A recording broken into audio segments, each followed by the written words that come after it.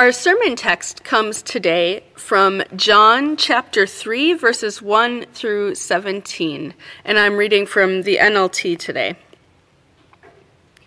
There was a man named Nicodemus, a Jewish religious leader, who was a Pharisee. After dark one evening, he came to speak with Jesus. "Rabbi," he said, "we all know that God has sent you to teach us. Your miraculous signs are evidence that God is with you." Jesus replied, "I tell you the truth. Unless you are born again, you cannot see the kingdom of God." "What do you mean?" exclaimed Nicodemus. "How can an old man go back into his mother's womb and be born again?" Jesus replied, "I assure you, no one can enter the kingdom of God without being born of water and the Spirit. Humans can reproduce only human life, but the Holy Spirit gives birth to spiritual life. So don't be surprised when I say you must be born again. The wind blows wherever it wants. Just as you can hear the wind but can't tell where it comes from or where it is going, so you can't explain how people are born of the Spirit." "How are these things possible?" Nicodemus asked. And Jesus replied, "You are a respected Jewish teacher, and yet you don't understand these things? I assure you, we tell you what we know and have seen, and yet you won't believe our testimony. But if you don't believe me when I tell you about earthly things, how can you possibly believe if I tell you about heavenly things?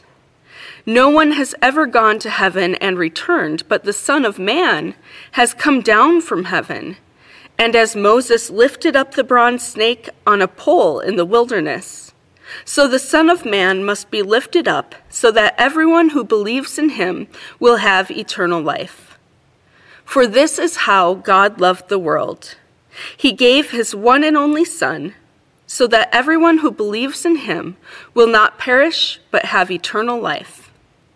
God sent his Son into the world not to judge the world, but to save the world through him." Let's pray. Our God, we thank you for your word. We ask now for the blessing over this word, that you would teach us, that you would mold us and shape us. These things we pray in Jesus' name. Amen. So who is this person, Nicodemus?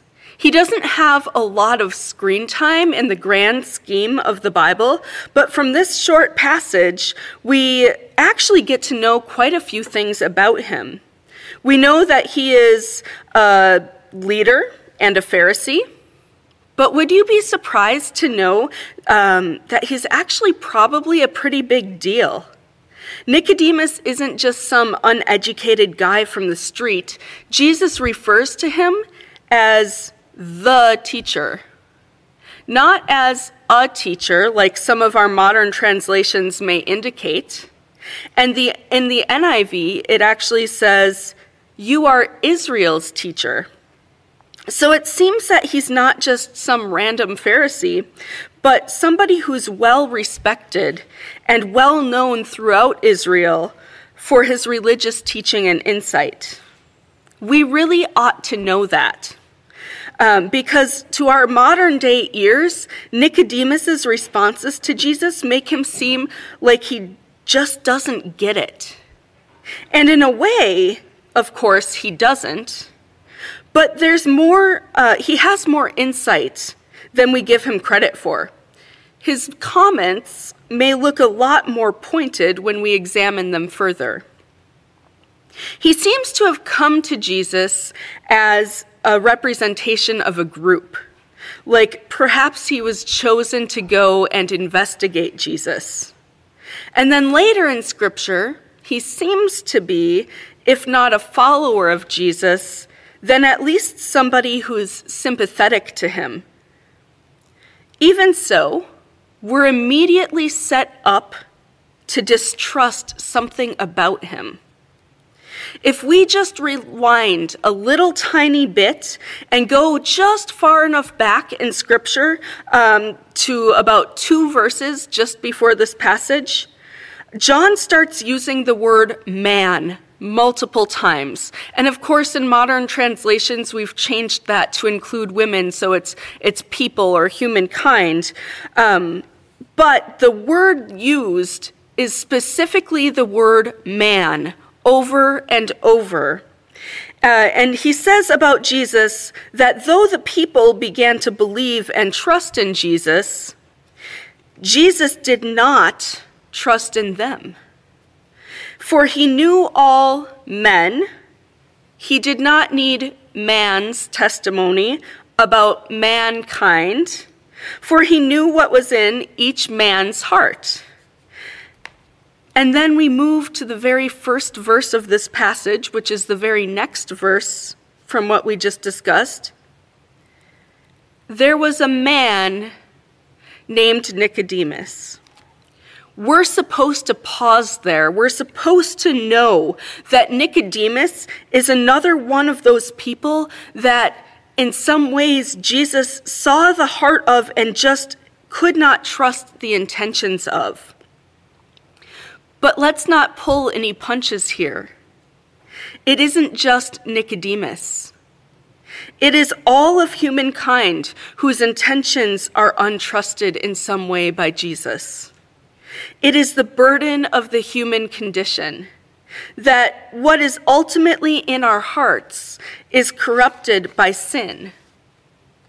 What is in our hearts by nature cannot be trusted by God, which is why Jesus came. Now, John continues to paint the picture, though, by specifying that Nicodemus came to Jesus after dark one night. In the 2 chapters leading up to this one, and then in the rest of the book of John, John goes to great lengths to show the difference between the light and the dark. And more specifically, that Jesus is not just in the light, but is the light itself. What is in Jesus is good and right and is in the light of God. But anything in the dark is not in Jesus. It is not right with God. Nicodemus comes to Jesus in the dark, in shame. He hides from the light even as he is drawn to the light of Jesus. And again, it is not just Nicodemus, it is humankind. In fact, all of our lectionary passages today held a similar theme, where there was at least a hint of shame or of darkness in this case. When Hans Eric and I were going over the preaching schedule, I had this choice between Pentecost, which was last Sunday, and Trinity Sunday, which is today. And I chose today without knowing which exciting and inspiring passages would come across the lectionary, which Trinity-shaped scriptures would pop up. But I was surprised when I saw that shame seemed to be one of the themes that stood out to me. So in our passages today, Isaiah cried out in his pain and shame, "It's all over. I am doomed, for I am a sinful man. I have filthy lips, and I come from a people of filthy lips. Yet I have seen the King, the Lord of heaven's armies." And then Romans 8 used this language like sinful nature and slaves to fear. All of these passages have this element of crushing shame from the sinful and mistrustful nature of being human. But they also have something else in common, and that is that there is only sin and shame until there is a transformative encounter with God. And on this Trinity Sunday, we can explore that an encounter with the full and complete person of God includes experiencing God as triune. And this passage with Nicodemus, as he comes covered in darkness to Jesus, Jesus tries to reveal the light of God, and we can glimpse the fullness of the Trinity at work in his explanation. So we continue to look at Nicodemus, and now we know more about who he is, but what about his responses? He first goes to Jesus with a statement which is really more of a question. We know things about you. You must get your abilities from God, right? In other words, who are you and how do you do what you do? He has true curiosity. And Jesus' answer is to his underlying question. The question about how Nicodemus can fully encounter God, which is only by being born from above. And there's an absolutely blaring miscommunication that results from that right here. And it's what really draws the attention and builds the point of this entire passage. The actual miscommunication might not be as obvious to us as hearers of this passage in English.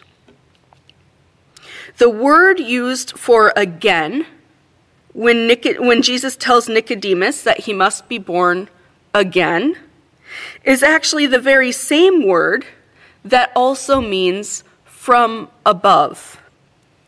So here in John, the author uses that same word in other places in the book, and it seems to indicate that we are meant to interpret it as from above. So it's clear to us that Jesus was trying to state that Nicodemus must be born from above.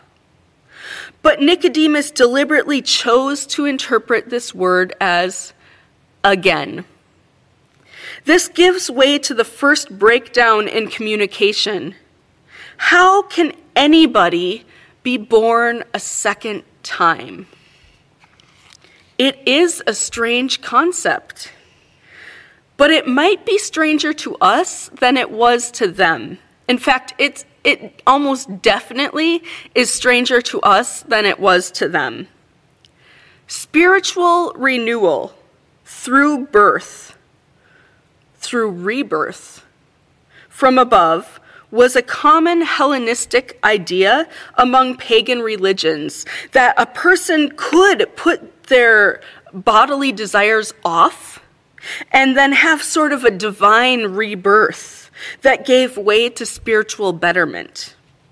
So though the entirety of the concept may have still been a little foreign to Nicodemus, he was a well-respected, well-educated teacher and an all-around smart guy. So he certainly would have had some idea of popular culture, especially regarding spiritual ideas. And he would have known what Jesus was getting at.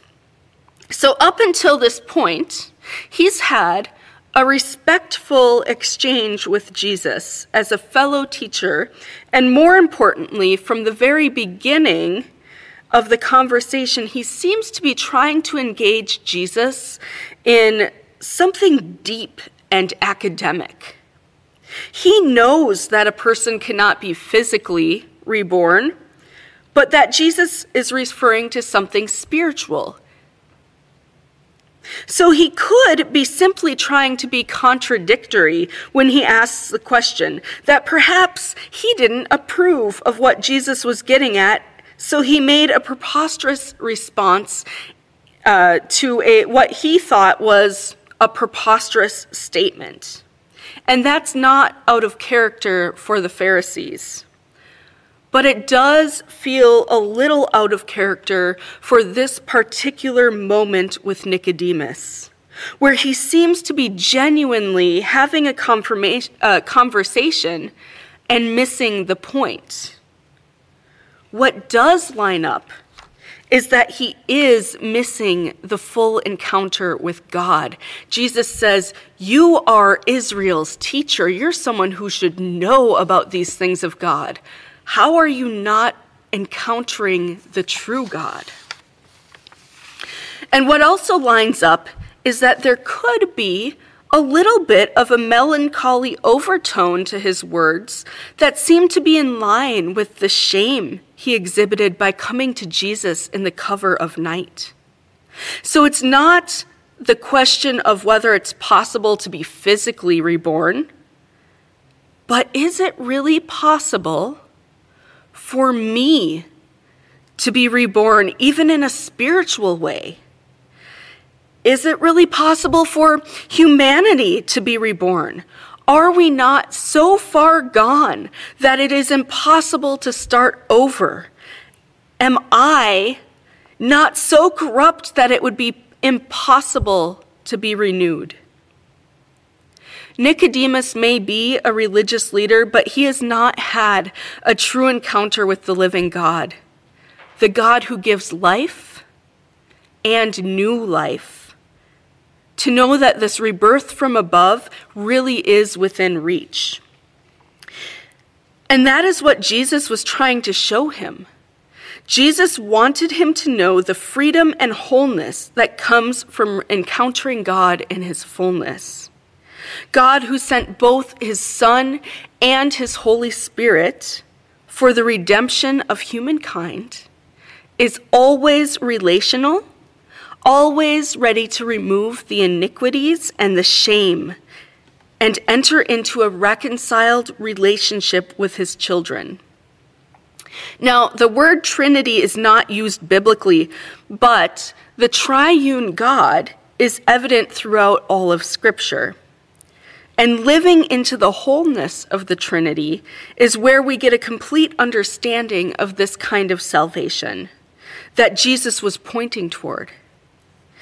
It always starts with the unconditional love of the Father. Without the Father's unconditional love, Nicodemus would be absolutely correct. We would all be too far gone. Rebirth, no matter how it occurs, would be impossible to achieve. God's love, the love of the Father, made it possible for the forgiveness of sins through the Son, which is something Isaiah discovered as he stood before God in shame, but he found himself cleansed. And the very thing Nicodemus seems to doubt can happen for himself. We did nothing to deserve this love. He loves us even before we repent from our sins. His love is always geared toward bringing our relationship with him back to wholeness. And somebody has to make that first step. Whenever there's a rift in a relationship, somebody has to make that first step. And in our case, it is always God. He always takes the action before we do. In the Garden of Eden, Adam and Eve were still hiding when God came down in search of them.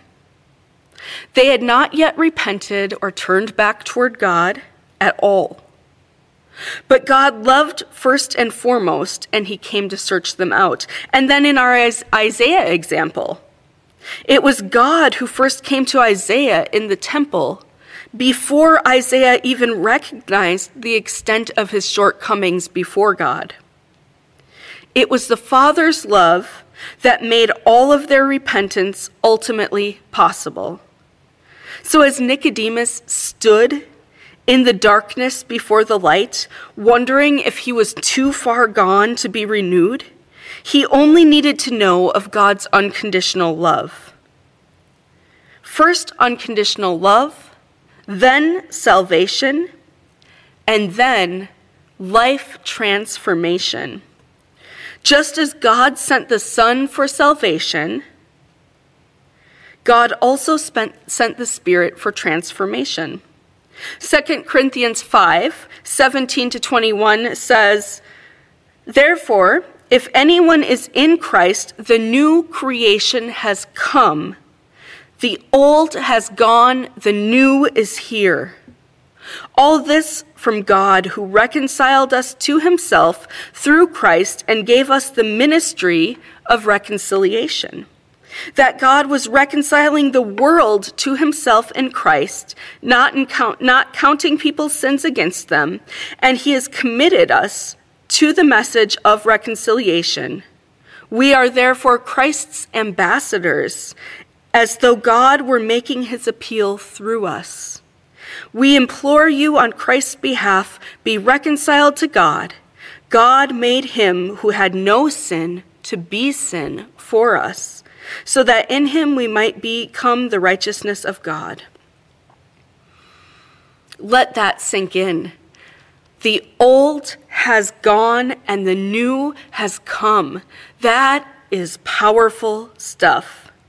That Holy Spirit transformation is what brought Isaiah to declare, "Here am I, send me." He was transformed, no longer stuck in his shame, having been cleansed and transformed.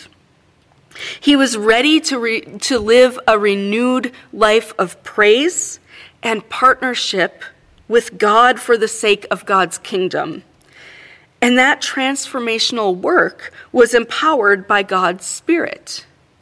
God's full reconciliation demands that we live into our transformed lives with the empowerment of the Holy Spirit every day, here and now. A few verses after our passage, Jesus explained to Nicodemus that men loved the darkness because their deeds were evil. Everyone who does evil will not come into the light.